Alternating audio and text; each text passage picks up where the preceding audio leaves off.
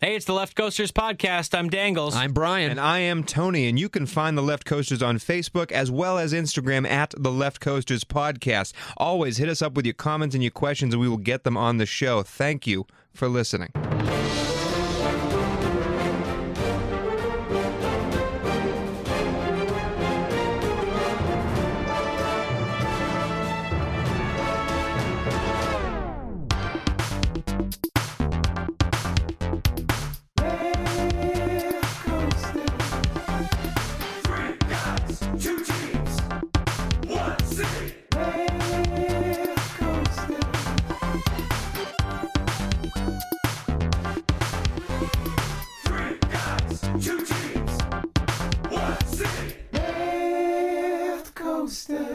Okay, really quick, before we get to the Coasties, which is our normal end-of-the-year award show, we have some fun and talk about the season that just happened. We have to talk about the fact that the team that we started this whole podcast for, the reason the three of us got together and said, let's talk about some football, we got a hometown team 3 years ago in the St. Louis Rams moving to Los Angeles, and they were terrible. They were an awful, no good, very bad team. Fired their head coach mid-season the first season we covered them. And now we sit here ready to record not only the Coasties, but in the future a Super Bowl show breaking down the Los Angeles Rams versus the New England Patriots. I wanted to talk before we get into the fun of the Coasties and just sort of a cold open of the show, because we're not going to break down the AFC and NFC championship games. You've heard various viewpoints on why those games happened the way they did, but we're just going to talk. I want to open it up to Brian first. This is Tony Cavallo, Brian the Ballerina Balzerini, Matthew Dangles, D'Angelo Antonio, the Left Coasters podcast. Brian, as a fan of a team who has never reached the Super Bowl, not once in the history of their organization, you now brought a new team, a team that you're going to root for, just watch on Sundays and start to love. The past 3 years you've watched these Rams play. Now you finally get to root for a team in the Super Bowl. How do you feel? I don't feel like myself. I don't know what this feeling is. This almost nervous excitement for this upcoming game, to the point where I don't know how I'm going to feel afterwards. Like, right? If they lose, I'll be crushed. Yeah. If they win, I will officially be living in a Super Bowl city for the first time in my life. Absolutely. And rooting for a team There'll that be is a parade. Yeah, I will have a choice to go to a parade. Exactly. I mean, it's the mind can't comprehend it at this point. But no, I mean, seriously, I think it's fantastic, and I really, truly think the most amazing thing about having been a Lions fan my entire life, and now being in a city like Los Angeles with the Los Angeles Rams, it's a team that I not only have a great deal of respect for, I actually love them. Yeah. In terms of the makeup of the players, Yeah. I think Sean McVay is every bit of a reason to be excited as an Angelino for the years to come, not just this year. Do I think we've got a Bill Belichick on our hands? Very possibly. If there's anybody in this league right now who instills that kind of excitement in me that there could be a dynasty on the way with the makeup of this team, it's a sign of things to come. It's Sean McVay. Yep. So I'm more excited that I have a team to invest my time and energy into that's not going to completely slap me in the face for liking them. And I think the front office is fantastic. They made great choices. Ownership stays out of the way, and we're about to get a new fucking stadium. And so, isn't it crazy that this feeling is as genuine as it is? Like, you're not putting on a show for this. We decided to do this show and jokingly rooted for the Rams. Now we're in it.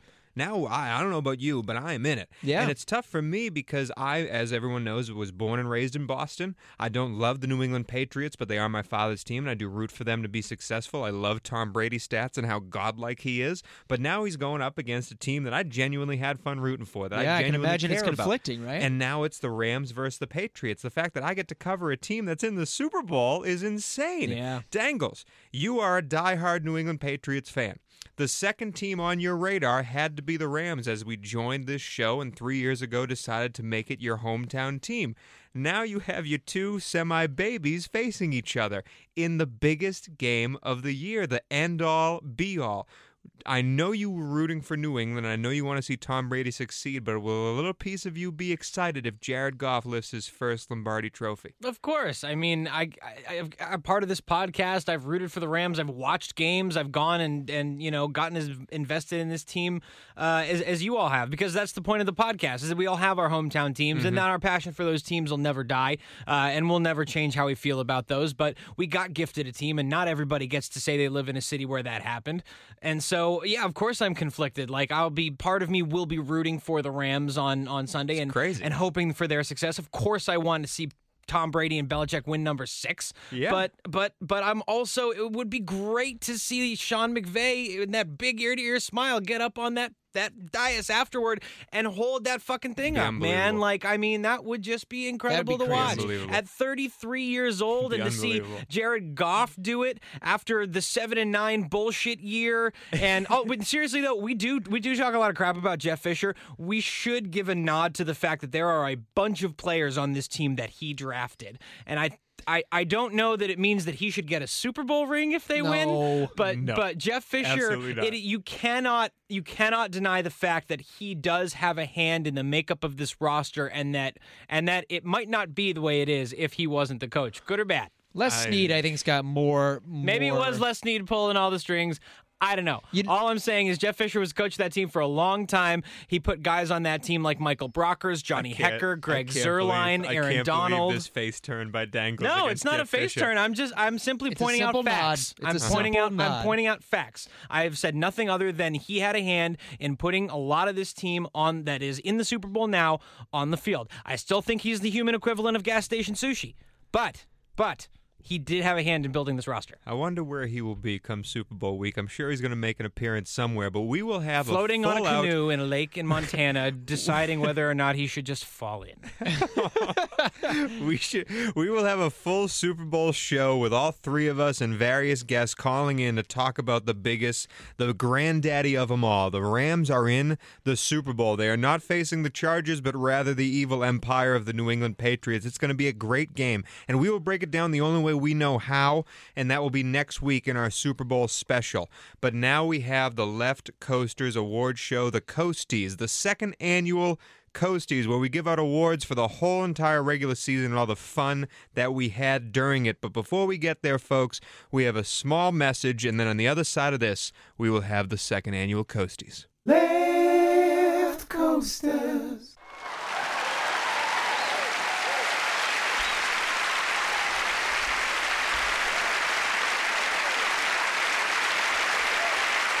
And welcome, everyone, to the second annual Coasties. The Left Coasters Awards are back in Pasadena. Tony Cavallo, Matthew Dangles, D'Angelo Antonio, Brian the Ballerina Balzerini. And we are here to break down the awards from this year's regular season, the 2019 season. And we voted on all these awards individually. We coagulated all the votes, and now we have the winners. It is exactly what you need to know. Don't listen to who the Associated Press gives all these awards to. The Coasties are where it's at. And we are going to start out with exactly what we started out with last year, gentlemen, and that is Comeback Player of the Year, a very big award. Very, very big award. And let's get in right now. The nominees for Comeback Player of the Year are J.J. Watt, Houston Texans; Andrew Luck, Indianapolis Colts; Adrian Peterson of the Washington Redskins; and Deshaun Watson of the Houston Texans. That's right, folks, 2 Texans on the Comeback Player of the Year award. And your winner is our first unanimous victor, Andrew the Giant Luck, Comeback Player of the Year.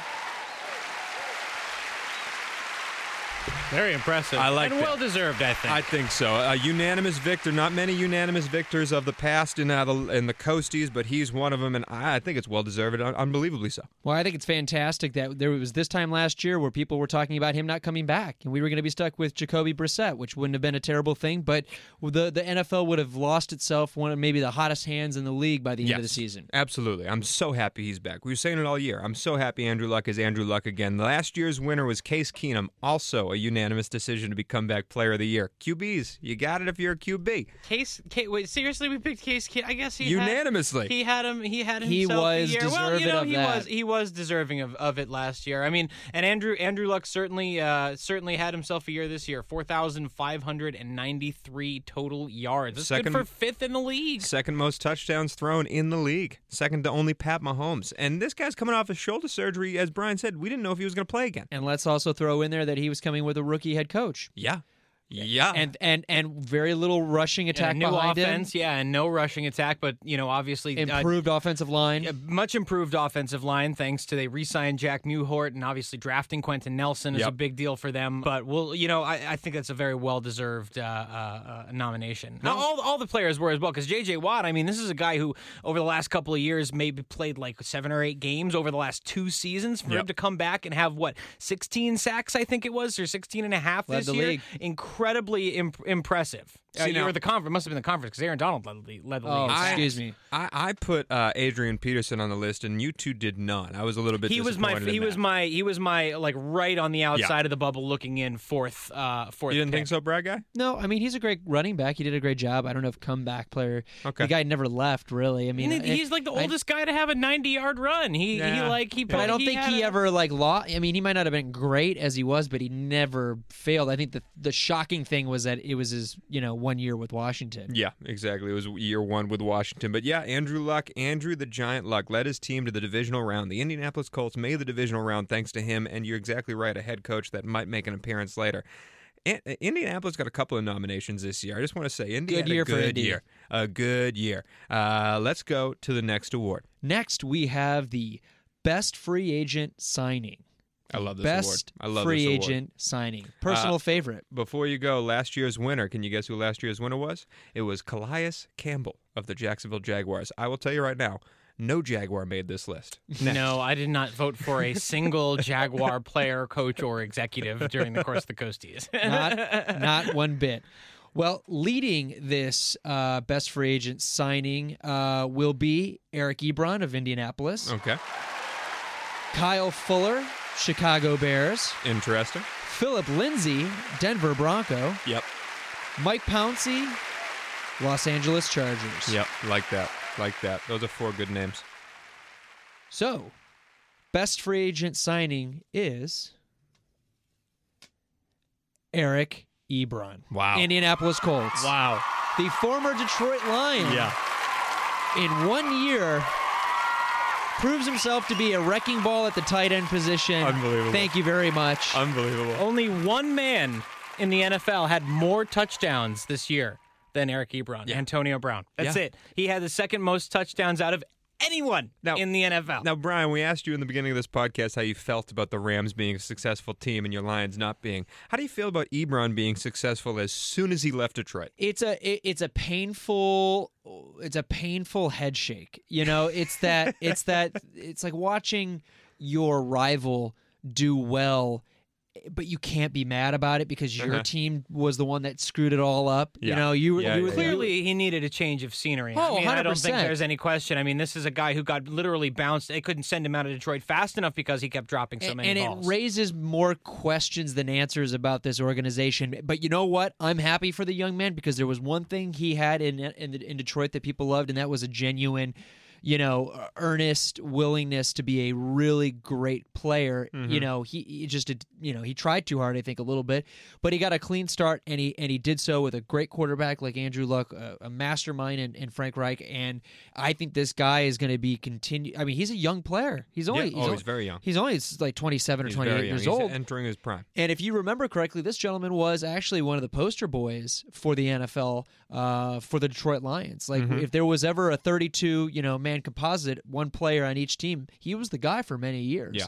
So it's good to see that he's back. Sometimes you need a change of scenery. Yep. So we had Sometimes our first Los Angeles nominee on show up in the nominees. We did. Here I loved having in Pouncey Mike on there. Pouncey. Yep. Did you nominate him as well? He was one of my nominees. Yeah, he actually was all of our nominees. He actually did really well for us. I mean, we cannot let the world know what the actual voting totals came out to be. No, of course. There was one winner and one winner only, but hey, Pouncey was close. Well, and it was I saw a stat that kind of pushed me over the edge on him because I was looking at it. In the 4 years prior to Pouncey's signing, the Chargers averaged 91.09 rush yards per game and 3.63 a carry. In 2018, the Chargers averaged 117.06 rush yards per game and 4.69 per carry. Not that he's one man on a 5-man line, but Melvin Gordon has said in the past that Mike Pouncey's a big reason why they had so much success. Yes. Forrest Lamp being healthy this year is a big deal. Obviously, the whole offensive line did an excellent. It's why Phillip Rivers had such a great. Part of the reason why Phillip Rivers had such a great season. Yes. But I don't think his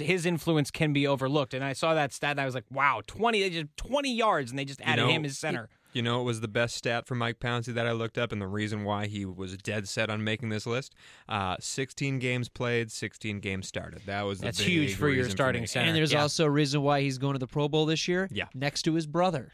Oh, that's cool. They're cool. They're the two centers for the AFC. Marquise Pouncey. Marquise Pouncey. That's right. Yeah. So that's a fun little tidbit there. And let's give a slight nod here to one of the runners up, but Kyle Fuller, Chicago Bear. I'm surprised Philip Lindsay didn't win this award. Yeah, me too. I also am. I mean, he was a close. Is there close a reason, second. Brian, you left Philip Lindsay off your ballot? Yeah, because I didn't quite truly think of him as a free agent. Right. I know he was a non-drafted free agent out of this year's draft. I didn't place him in that category for this particular reason. Because I felt like he was a free agent coming from one team going to another. Philip Lindsay, the first snub of the Coasties. If we want to be really picky, we should be saying that Drew Brees is free agent acquisition of the year because he technically didn't have a contract coming into this year. Oh boy! So he was if you really want to get technical, he probably was the best free agent signing that happened. Maybe there needs to be more rules and explanations with the ballots next year. Eric Ebron, the second Colt to take home an award. Let's move on to the third. All right. The third award we have tonight is Defensive Rookie of the Year. Okay. This should be fun. I'm very excited to see how this excited. pans out. And the nominees are Leighton Vander Esch, inside linebacker, Dallas Cowboys. All right, Leighton. Out of Boise State. Big crowd for Derwin Leighton. James. Yes. Strong safety, Los Angeles Chargers. Another from Charger. Florida State. I like that. Bradley Chubb. Okay. Edge rusher from the Denver Broncos. All right. And Darius Leonard, who led the NFL in tackles in his rookie year. Linebacker for the Indianapolis Colts. And the Coastie goes to. This is a tough one. There's a lot of good names. Could be three Colts. In a unanimous decision, it is Darius Leonard, linebacker for the Indianapolis Colts. The rich get richer. Indy. Now, last year... Sweeping the Coasties. Last year, this award was won by Marcus Lattimore, the New Orleans Saints. New Orleans and the Los Angeles Rams tied for the most awards last year. They both had 3. Indy's already tied them with 3. The first 3 awards are Indianapolis Colts. What makes Indy the Lord of the Rings, Return of the King of the teams this year? Because as these players got better, because remember they did not start well. No. If I recall, they were one of the first teams I killed. They were doing very poorly at the beginning of the year, but as all of these players, especially Leonard, the better they played throughout the year, the whole team got better around them. They were the key focal points that allowed this team to make it as far as they did. And I tell you what, the future is bright, especially because of this young man. This guy's phenomenal. Darius Leonard is phenomenal. The story behind him is also phenomenal. A terrible upbringing, like a really rough past that was documented big time as he got bigger and bigger this year. Second-round pick. No one thought he was fast enough or this, that, enough. South Carolina State. He is everywhere on the football field when it comes to defense, making every tackle. He made sacks, interceptions, fumble recoveries.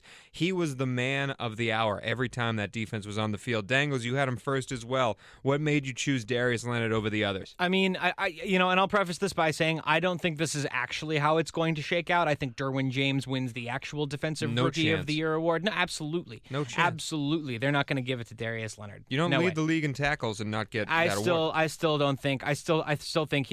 I don't know. My gut says Derwin James is going to win this award. Anyway, the leading league in tackles in your rookie year, you just can't overlook that. He led by 19 over the next closest guy, who was Blake Martinez of the Green Bay Packers, who had 143. He was far and away, the most steady linebacker and bringing guys down and being and I bet you, going into the season, I probably couldn't have told you another guy a starter on the Indianapolis Colts defense. Absolutely. The average football fan probably still couldn't tell you, the name of a starter on the Indianapolis Colts defense, but he gave them a name. He added a little extra. I think the Colts were probably just expecting to get by mostly on their offense because, a bunch of teams do that this year. You're good enough on offense. You don't have to do a whole lot on defense. The Chiefs. But the Chiefs. And they got an excellent surprise in second rounder Darius Leonard. So for me personally, he's the defensive rookie of the year, but I think Derwin James wins it in real life. Okay. Well, that's why you listen to the Coasties instead of watching the award show from the NFL, because we give you the people who should win the award. And Darius Leonard becomes the third Colt to take home an award at these Coasties. Let's move on to the fourth award. This one, a Colt cannot win because it is best Los Angelino.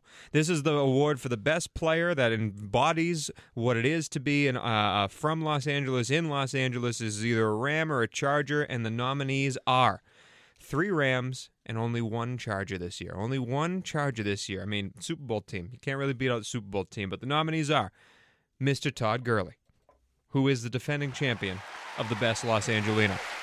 Next, we have Aaron Donald, also of the Los Angeles Rams. We have Phil Rivers as the lone Charger, and we have Mr. Jared Goff of the Los Angeles Rams. And the winner is the big man, Aaron Donald, is your number 1 Los Angelino. It's the right pick. Absolutely. It's the right pick. Aaron Donald is the Meryl Streep of the Coasties, his 3rd Coastie in 2 years. Congratulations, Aaron. Very, very well deserved. And I have a feeling, that his name's going to come up again later on in this conversation. He's killing and it. I'll say it again then, and I'll say it now.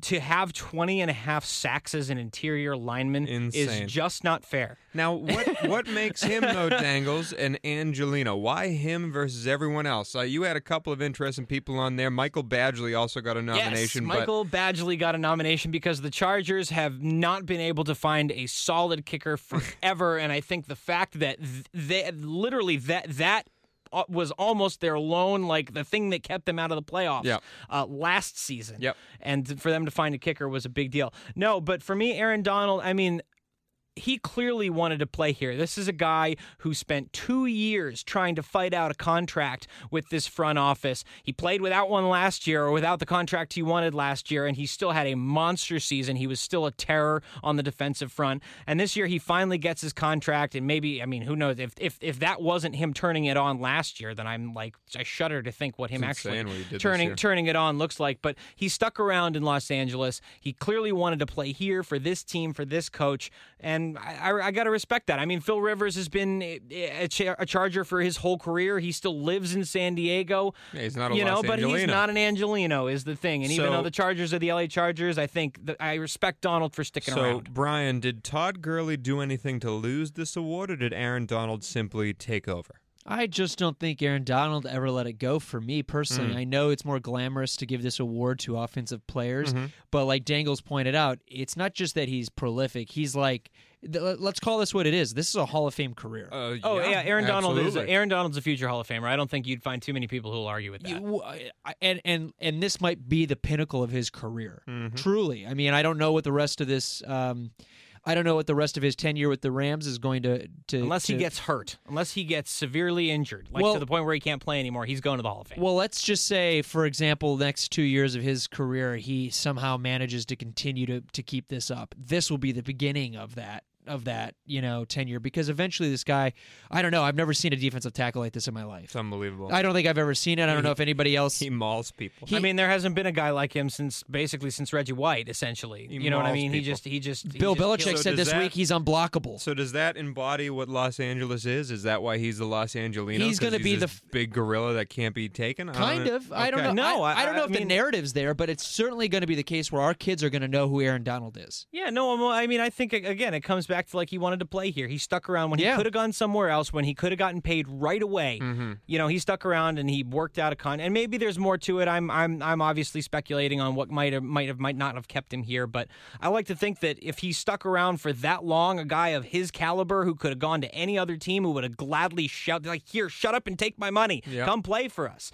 And the fact that he's still in a Los Angeles Ram today, to me, that says, that he deserves the Coastie for best Angelino. All right. right. He takes it. He takes it thanks to you guys. I had Todd Gurley first. I don't think he did much to lose it, but hey, I'm fine with Aaron Donald representing the Los Angeles Crowd. But let's move on to the next award. Congratulations, Aaron. Most Coasties out of anyone ever.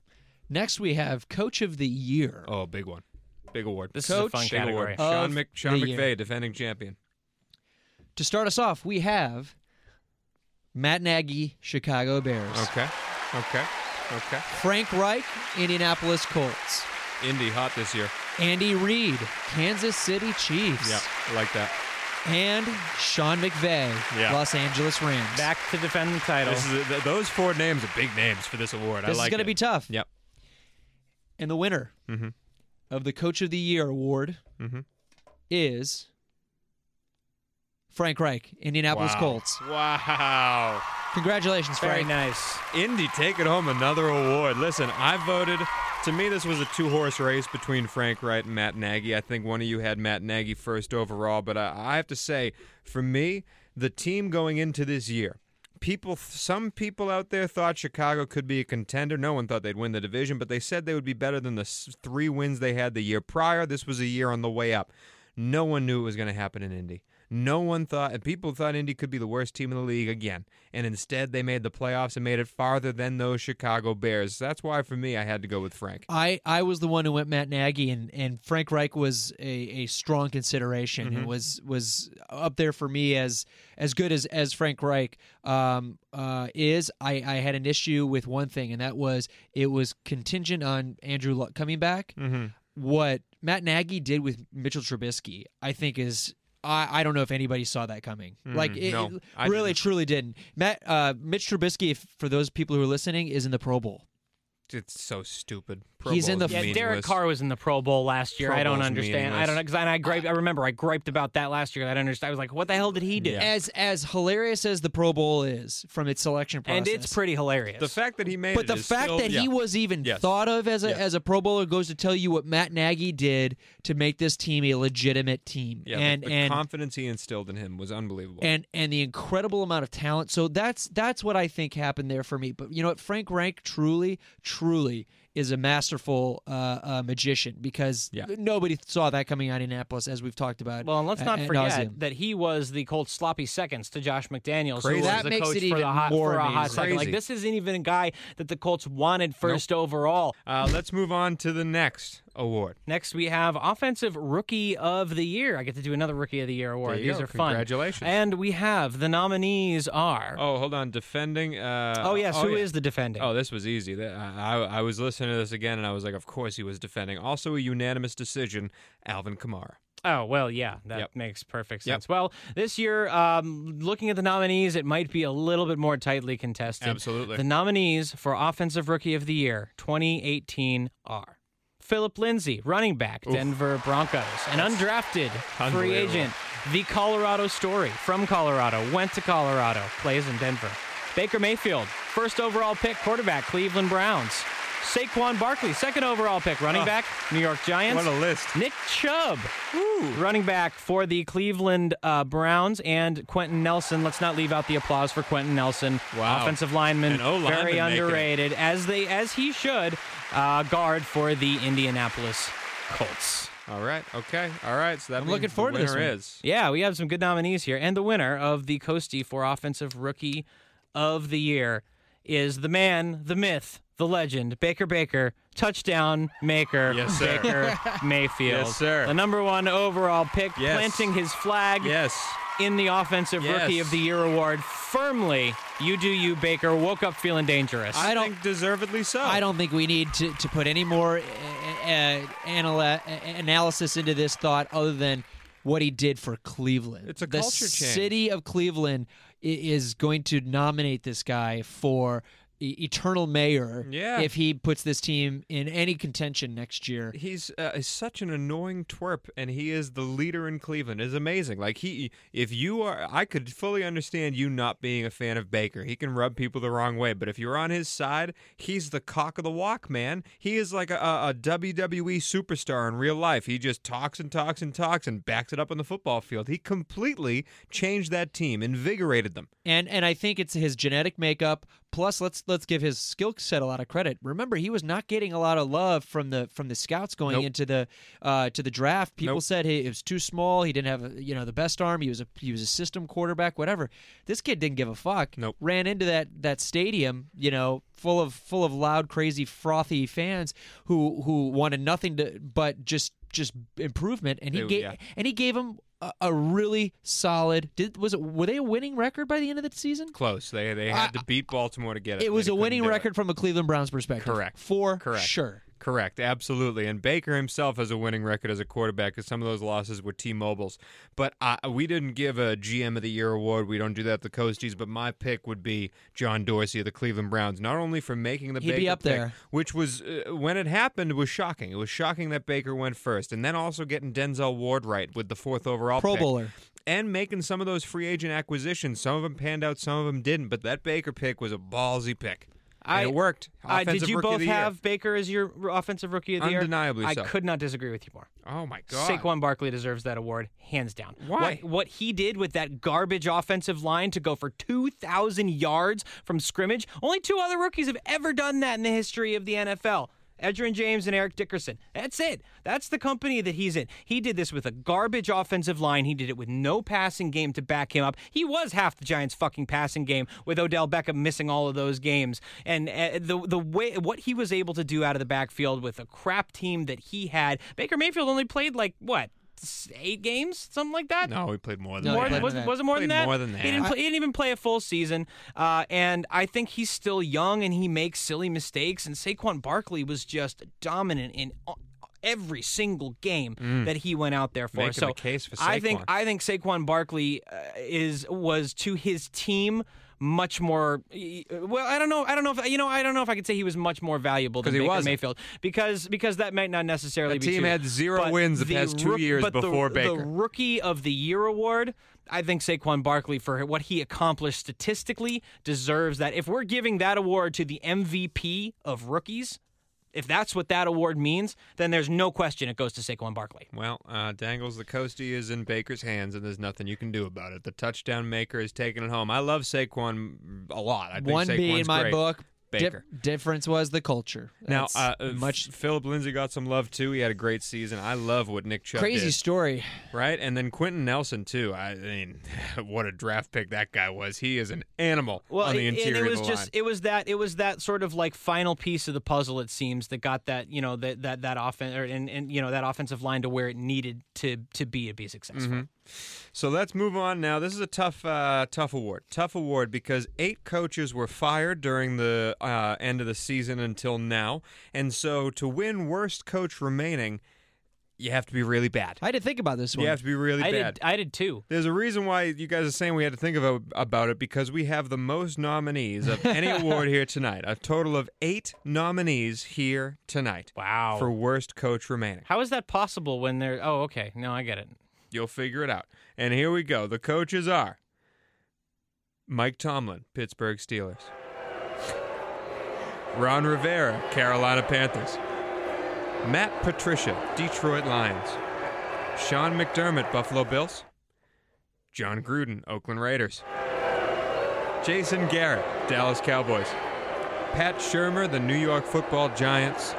And Doug Marrone, Jacksonville Jaguars. Oh, it ran out. And it's okay, because you can cue it up right now, because the winner of the worst coach remaining, this was a tough one. We had to go to a special tiebreaker rules to figure this out. And the winner is Doug Marrone of the Jacksonville Jaguars. Aw, poor Doug. I mean... Doesn't surprise me one bit, however, that we selected him as a collective group. I was the only one to put him as my first overall, and I think it's... No team was a bigger joke that still has their head coach in charge than the Jacksonville Jaguars. That team fell apart. Middle of the season, never got it back together. It was an utter joke of a franchise, and I think someone's got to be held responsible, and that's Doug. And I think there's another reason why another coach in a similar position to him, Mr. Tomlin from the Pittsburgh Steelers, was one of these candidates, because when you lose the locker room, you lose the will, the power to control your team and their behavior, you've lost everything at that point. And I think Doug Marrone lost when they started fighting and started getting ejected. Leonard Fournette got suspended. Yeah.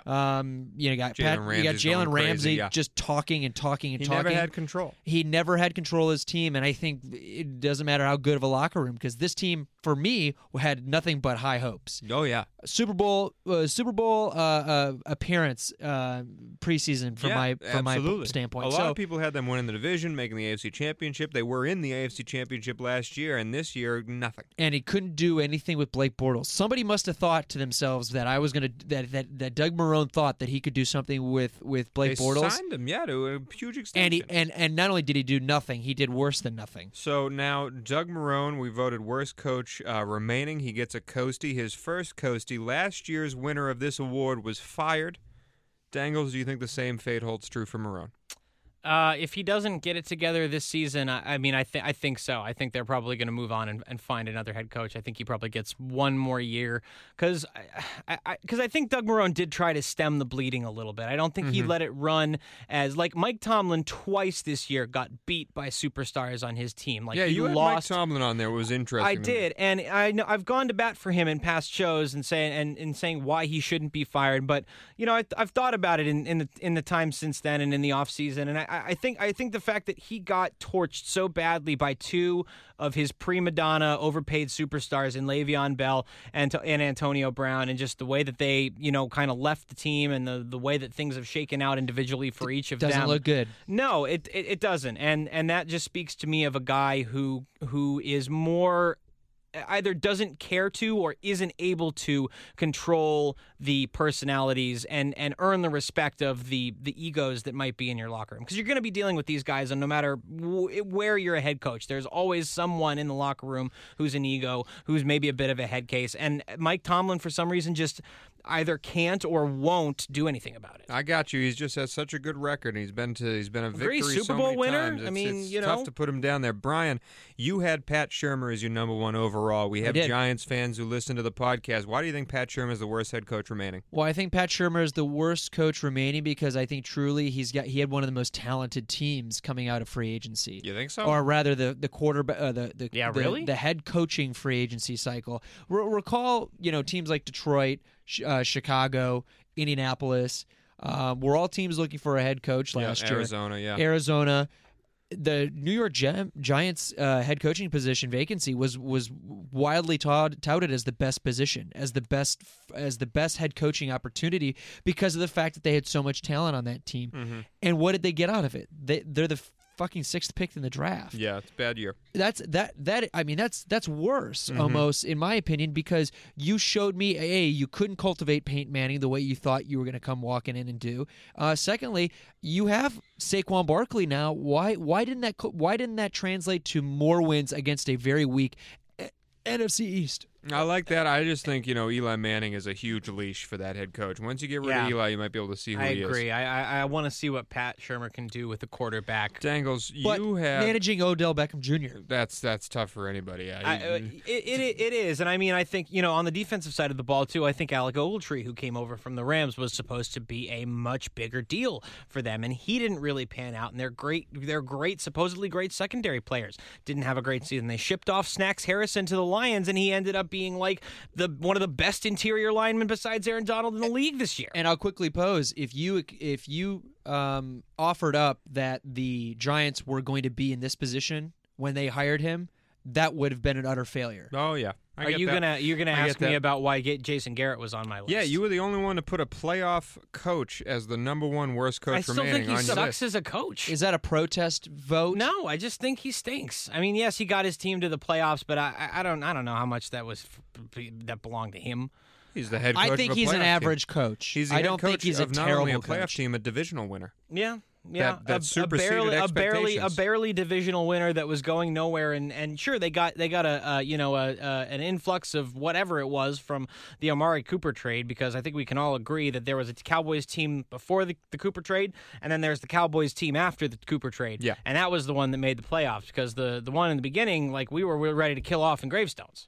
I feel you. I killed Dallas too. I just think Jason Garrett stinks. I just think he stinks. We could talk about that one for hours. But Doug Marrone, congratulations. You're next. Next, we have the worst free agent signing. I love this award. This award had a lot of nominees too. Free agent signing. Yeah, but it did have a lot of worst. So who have we got? First up, we have Cody Parker, Chicago Bears kicker. Cody Parker. Parkey, excuse me. It's okay. He'll just enjoy his off season with his smoke show of a wife. Oh, really? She's a total babe. Wow. Next, we've got Jimmy Graham, Green Bay Packers tight end. That's a Tony nomination. I wonder who voted for him. Nate Solder, tackle, New England. New York Giants. New York Giants.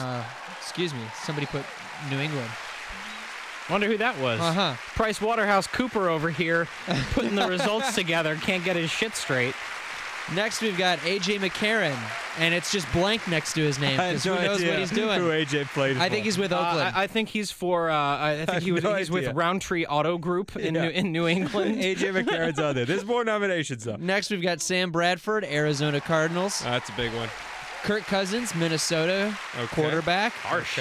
The $84 million man. And a man who was nominated and won a Coastie last year is on the bottom of this list, and that's Case Keenum, Denver.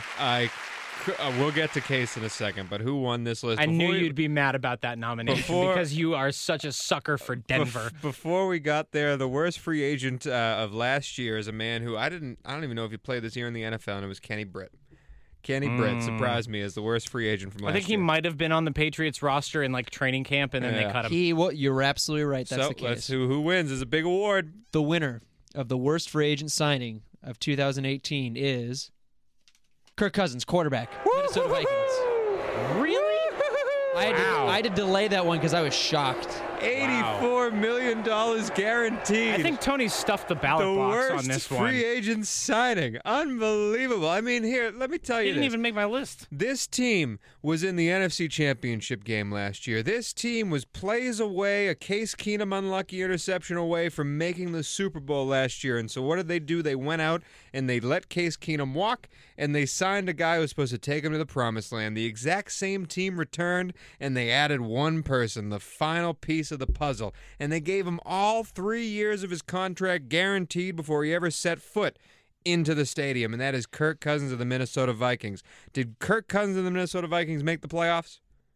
Last time I checked, no. That is the worst free agent signing of the year, then. If you think the final piece of the puzzle to take you to the Super Bowl when you were this close to doing so, we gave Doug Marrone worst head coach of the year because same thing with Jacksonville. They were so close, yet so far this year, Minnesota, same deal. You find the final piece of the puzzle, and he doesn't even take you to the playoffs. When Chicago was a beatable team when it came to that division, and Kirk Cousins couldn't do it. That's why he was my pick, and I wasn't the only one to put him up there either. He wins handedly this award. Dangles, you didn't have him on there at all. No, I didn't, because, I mean, this is, I just... The Vikings were very close to making the playoffs. And I understand almost all in counts and horseshoes and hand grenades and all that nonsense, but you know, this is a team that was close. Kirk Cousins did not have a bad year by any stretch. Did he have a year worthy of the $84 million guaranteed that he got? No, absolutely not. But did he have as bad a year as like Sam Bradford did, who they gave a bunch of, I don't remember the contract off the top of my head. There you go. 2 years, $40 million. Yes. $40 million. He was my number one. Yes. Come on. He was my number one, too. Case Keenum. Yeah. He was a worse signing, if you ask me, than Kirk Cousins. I can't believe Case Keenum was on there. Of course you can't, because I do not understand your blind, unconditional love for Denver. No. It has nothing I'm going to buy you Denver gear for Christmas next year. It has nothing to do with my love for Denver. It has to do with the logistics and the math of it all. Case Keenum and Sam Bradford both signed unguaranteed contracts for chump change. Arizona releasing Sam Bradford owes him nothing next year because of the contract they signed. Minnesota is on the bill for every single red penny of that contract, and it did not perform this year. And what happens next year? If they start to not perform again, do they trade Kirk Cousins? Do they cut Kirk Cousins? It might be the worst free agent move. It could have closed the window for that championship team in Minnesota. That's how bad this signing was. If they don't strike gold with this, they have closed their window. I don't think there was anybody else that they could have brought onto this team who was going to do a better job for them. Absolutely not. Case Keenum had a decent year in Denver. They'd be looking for a new quarterback this year. Absolutely not. Case Keenum was a flash in the pan, one time, 1 year of greatness, stepped into it. I have Kirk no idea Cousins. what happened, sort of Herculean type thing. That's never going to happen again for him. He's a journeyman. He's not a star. They have a chance to turn it around with Kirk Cousins. The book's not closed on Kirk Cousins. I agree. No, absolutely 100%. not closed. But this year only, it was the worst free agent signing of the year. All right, let's move on to the next award. Next up, we have Defensive Player of the Year. Get into the big ones. Big one. Get into the big ones. This is a huge one. This is a big deal. We have last year's champion, Aaron Donald. I wonder who will win this We year. have a total of 4 nominees, and they are... I'm getting a little antsy here, crowd. Jeez. And they are Khalil Mack. It says Oakland on here, you loon. Listen, don't blame me. I didn't write these.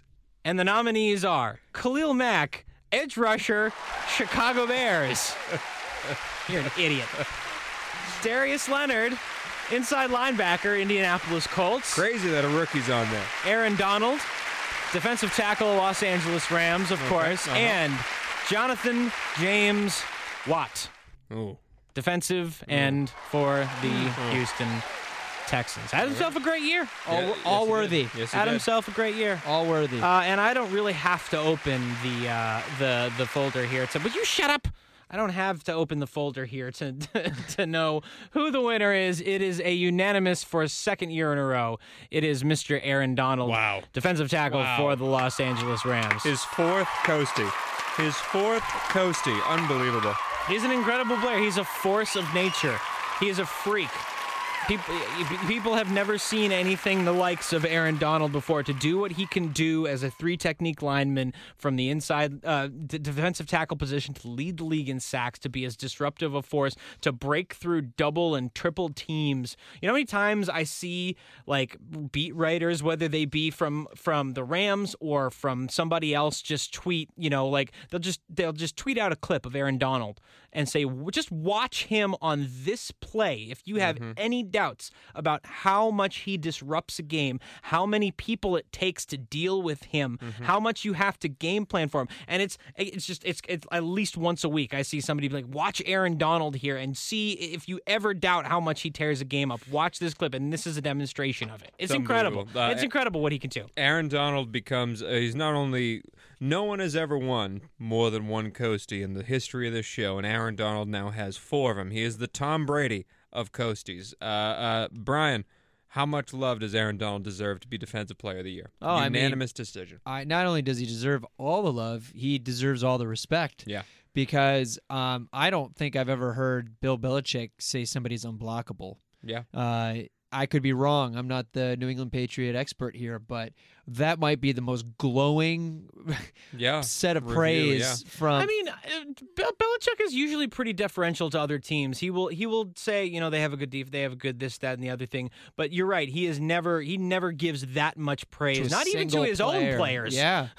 Well, I'm very curious to see how the mastermind that is Bill Belichick try to defend Tom Brady from the wrath of it's gonna take a lot. A guy you're gonna want to watch is number 77, Trent Brown. He is a monster of a human being that they signed this season, and he's been excellent in the playoffs. He's only allowed like a couple of pressures. He's been doing a great job. They're gonna have him on Aaron Donald, and that's gonna be a big matchup. Absolutely, and we will break down every one of those matchups next week on our Super Bowl special show, Rams versus Patriots. But before we move on, let's wrap up real fast. Aaron Donald, 2-time now Coastie for Defensive Player of the Year.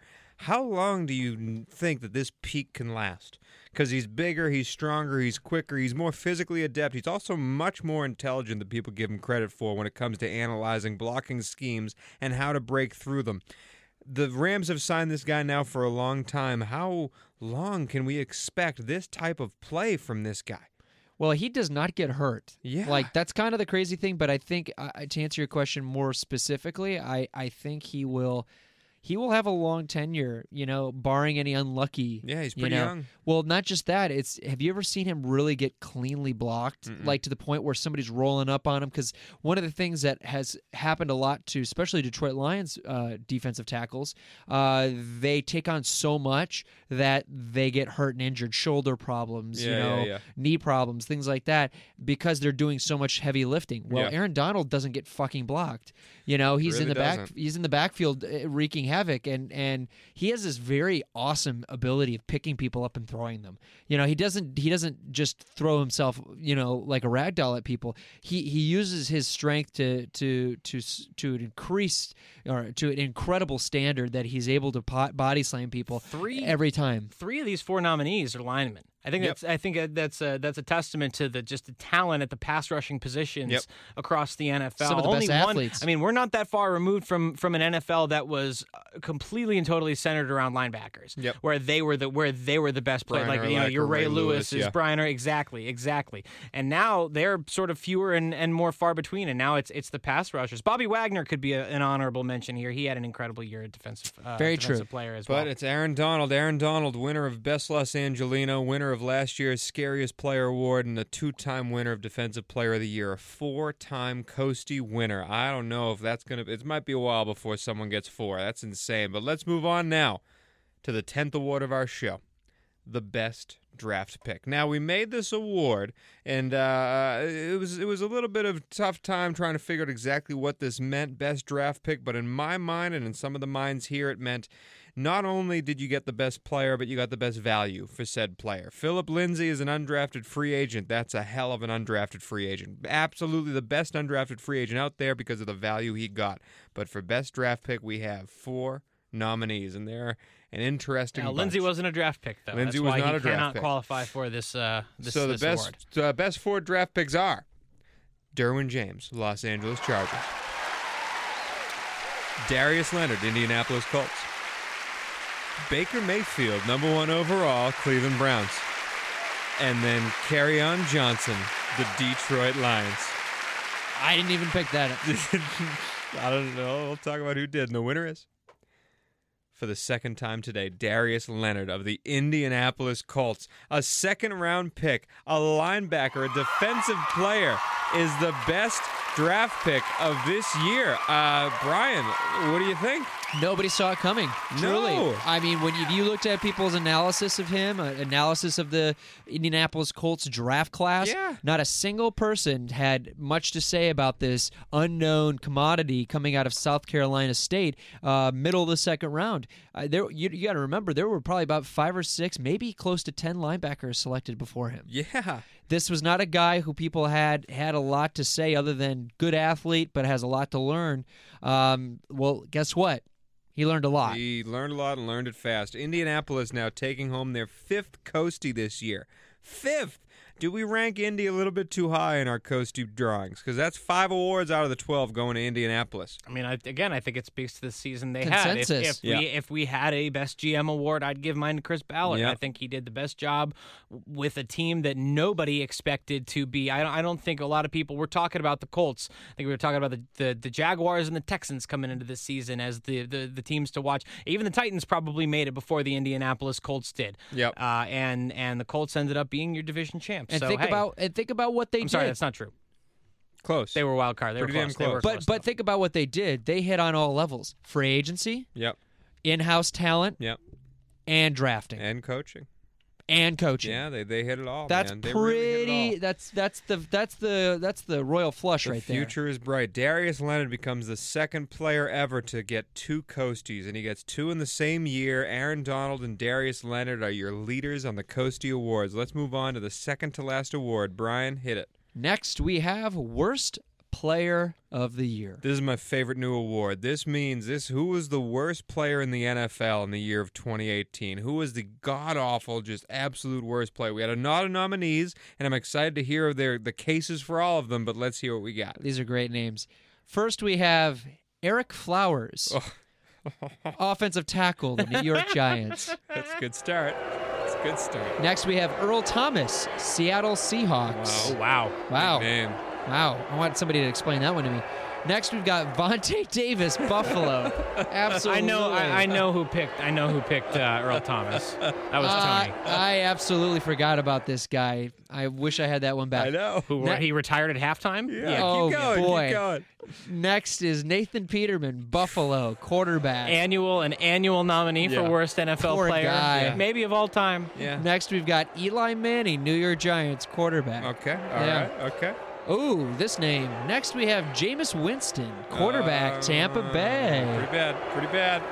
And last but definitely not least, he's actually walking up to the stage right now with a pizza box and a joint in his mouth. It's Paxton Lynch of the Paxton Lynch. formerly Denver Bronco, now a Seattle Seahawk. This audience getting restless. Wow. What a wonderful list of names there. And the winner of this illustrious award First ever worst player of the NFL. is First one ever. It had to go to him. It had to. disappointed. Nathan fucking Peterman. Nathan Peterman. Hey! I'll tell you what. You know what? Truthfully, I didn't select Nathan Peterman. Yeah. Still wouldn't put him up there. Vontae Davis should have been the winner of this award. Oh, he was up there. Believe me, he was up there. It's never happened. It'll never happen again. No. And truly, how it died tells you how much little fucks everybody gives. I was the only one to put Vontae Davis on my ballot, and he was my first overall pick on my ballot because for a man to at halftime look at his jersey, look at himself in the mirror, and go, "Nah, I'm good," and leave. But the retire fact and that he leave. left after the game where he got his massive bonus, like Yes. shitty player and a shitty teammate and a shitty person. He got a roster bonus and then dipped out at halftime. Deuces, I'm retiring, never to be heard from again. Paid for his kid's college and ended his NFL career all in one fell swoop. Let's listen to Nathan Peterman's stat line for this year. Oh, yeah. Just so that we understand how bad it was. Yeah. And this is a man who was named the starter for this team. Of an NFL team. Yes. NFL team. Yes. He played in 4 games. He started 2 of them. He completed 44 of his 81 passes. That's good for 54.3% completion. Above half. For 296 yards. He averaged 3.7 yards per pass. Time out. 296 yards total. On 81 passes. Just okay. Total. Keep 3 going. That's 3.7 yards a pass. So say that number again. So 44 completions on 81 attempts, 54.3% completion, 296 yards. How many For touchdowns? 3.7 yards a pass. So do you guys realize that Jared Goff, the man who gets, he gets a lot of shit on him for not being the quarterback, he's not Tom Brady, not Pat Mahomes. He had 297 yards in the NFC Championship game. Okay, keep going. Well, the only other 2 that really matter are his 1 touchdown, 7 interceptions, and 30.7 quarterback rating. Oh, my God. So you're telling me he was sacked 7 times for 34 yards. Listen, Nathan Peterman, I feel bad for him. I feel like, he's got to be depressed wherever he is right now. Him and Jeff Fisher probably on that same canoe out in the middle of Montana. He's on a team. Nathan Peterman is? He is on Oakland. The Oakland Raiders have him on their roster. You know who else they have who's also on this list? A.J. McCarron. Your favorite player ever, Brian. So seriously, So disappointing. I think it's so it's just right that Nathan Peterman is the first one to win this award because for the past 2 seasons of this podcast, he's been the worst player in the NFL, and I think it's rightful that he is the first one to win. In the most prominent of positions, can I ask you guys where, if at all, you had Eric Flowers? Dangles had Eric Flowers. I did not. I had him as my number He was one. my third. He was my number one. Tell you the truth, I completely forgot Eric Flowers existed. I mean, if for all the people listening out there, I had to do a little research because I was like, Eric Flowers. I heard a little bit. You know what? He got picked up by Tom Coughlin and the Jacksonville Jaguars. And he's just eating up cap space. And he got benched after 2 starts because he was so bad. Yes. It was so bad. Yes. This guy is technically, by definition, if you look up on every New York City publication, he is the biggest draft bust in New York Giants history. He was like 10th overall. He was number 9. 9 overall. Number 9 overall, and he was the number 1 tackle almost coming out of that year. That is a sad, sad career. No, it's not good. It's not good, folks. I did have Earl Thomas on my list as Why? my third guy because it was kind of like the middle finger. It was kind of like that Jimmy Butler situation. Did you have Jameis? No, I did not. You had Jameis. Yeah, but how could you not have Jameis with that, but have Earl with that philosophy? Because did Tampa Bay when Jameis went down, Ryan Fitzpatrick came in and had a spark for a little bit, but they never became a playoff team. As soon as Earl Thomas went down and left that team forever, and that team, again, I was harping on them more than anything, that is the worst team, Pete Carroll should get fired, blah, blah, blah. As soon as Earl Thomas left the building, that team rallied around themselves and became one of the hottest teams at the end of the year no and distraction. found themselves in the playoffs. I think Earl Thomas became kind of a Jimmy Butler situation from the NBA where he forcibly tried to ruin his team's chances because he wanted out of the building. And so for me, you cannot be that much of a diva and that much of a bad egg in your locker room and not be considered for worst player in the NFL. So that's my answer. Gotcha. But hey, congratulations, Nathan. Hopefully we see you back sometime. Now we got to do the final award of the year. This is a big one, obviously. The number one, the big kahuna. Who wins the final award, Diggity? It's, of course, most valuable player. Big one. And it's going to be hard not to give this to a quarterback this year. Did you figure out, can you remember who won last year? Unanimously? Unanimously, it would have had to be Tom Brady, wouldn't it? Timmy Tom Brady. Yeah. And Timmy he ended up Tom winning Brady. the actual MVP award. So we were right. Yep. So and who we got the winning nominees this year for NFL Most Valuable Player Big one. are Big one. Patrick Mahomes Oof. II, Oof. quarterback, Oof. Kansas City Chiefs. Tough to beat. Drew Brees, Oof. quarterback, New Orleans Saints. Oof. Andrew Luck, Ooh. quarterback, Indianapolis Colts. Uh-huh. Phillip Rivers, quarterback and father of 9 for the Los Angeles Chargers. And how can we forget Aaron Donald, the animal way. himself, defensive tackle for Aaron the Donald. Los Angeles Rams. When other people hear Aaron Donald's name in the nominations, they get scared because all that guy does is win Coasties. All But he does is win Coasties. Who is it? And the winner of the Most Valuable Player Coastie for 2018 Drum roll, please. is unanimously Patrick Mahomes of the Kansas City Chiefs. Deservedly so. Our second in a row unanimous most valuable player, Tom Brady last year, Pat Mahomes this year. I mean, over 5,000 yards, over 50 touchdowns in his first year on the job. Take a bow. It's really hard to, any questions? Like Take a 50, bow. 50 touchdowns. No. 5,000 yards. Just give the man the award. This wasn't like though it was unanimous, it wasn't a landslide. At least not for me. Drew Brees is a very, very close second here. Mm-hmm. Like, don't get me wrong, what Patrick Mahomes did in his second year is great. He's going to have a lot of opportunities to win MVP award. I almost gave it to Drew Brees just because I think he is the best player on the best team in the NFL, overall the best team in the NFL. And maybe there's a little bit of sentiment to it since he's an older dude and he broke the all-time passing record this year. I just think, but Patrick Mahomes, again, unless you hate greatness and awarding it, like you can't not give this award. Ultimately, that's what pushed me over the edge. It's just like there's no arguing with the season Mahomes did, the way he dazzled, the way he extended plays and made these twisting throws and threw with his left hand and just did things that we never thought previously the quarterback could do.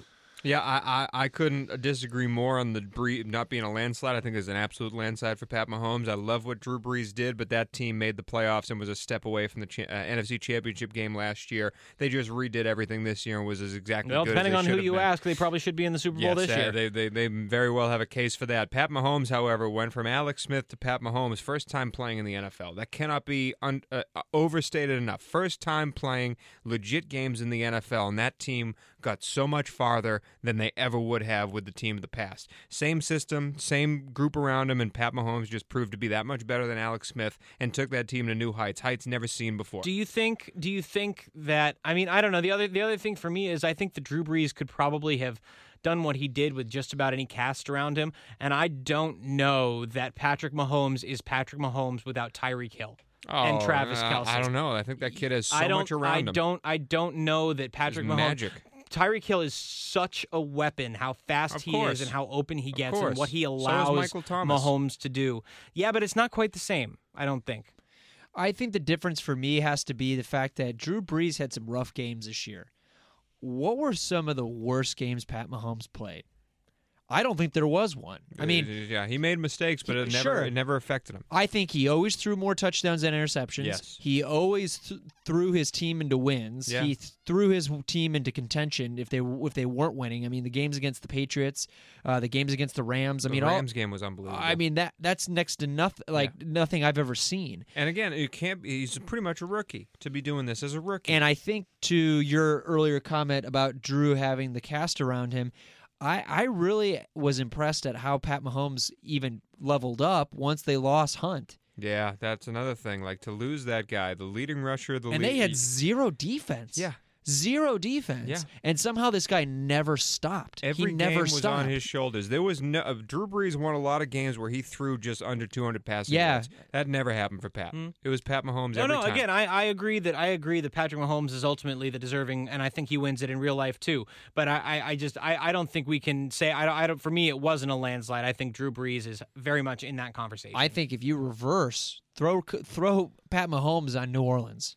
Unbelievable. That would be just unbelievable next level stuff. Yeah. Like that's video game shit right there. What he is to me is he's a walking video game. Pat Mahomes is ridiculous. But you throw him on a team with Alvin Kamara and Michael Thomas and Ingram, you know what I mean? Like with a decent defensive line and a defense to boot. Yeah. Oh, and a special teams that just doesn't stop. I mean, they'd be world beaters. They'd be world beaters. But that is it for the second annual Left Coasters Award, the Coasties. All the awards have been given out. Pat Mahomes going home with the big trophy as the unanimous MVP. Aaron Donald, again, more Coasties than anyone else has ever had before in Indianapolis. Big winner on the night. Team of the night. 5 Coasties going home with Indianapolis. Boys, I think we did a good job. I think that was a fun time, and I think next week is going to be even better. That's right. It's our Super Bowl special. We have a lot of fun stuff planned for you. Our hometown. I got a whole segment on prop bets that I'll be betting, and you too should take them home because your boy is hot right now when it comes to prop bets. Also, my dad, Mr. Cavallo, is calling in for the third straight year as his team, the New England Patriots, are in their third straight Super Bowl. I think this podcast is a lucky charm for your Patriots, Dangles. Must be. I don't hate it. Or so is Nick Saban losing national championship games. For the record, the Patriots have never won a Super Bowl in a year that Nick Saban has won a national championship game. Let that sink in for a minute. That's an odd stat. Tom Brady in his 9th Super Bowl. We'll be breaking it down the only way we know how, and that's the best way this side of the Mississippi. You're listening to the Left Coasters Podcast. Tony Cavallo, Matthew Dangles, D'Angelo Antonio, Brian the Ballerina Balzerini. We thank you for listening. Can't wait to see you next week. The Big Kahuna. And hey, boys, we don't have to say a playoff ram it anymore. We're saying a big old hearty Super Bowl worthy ram it.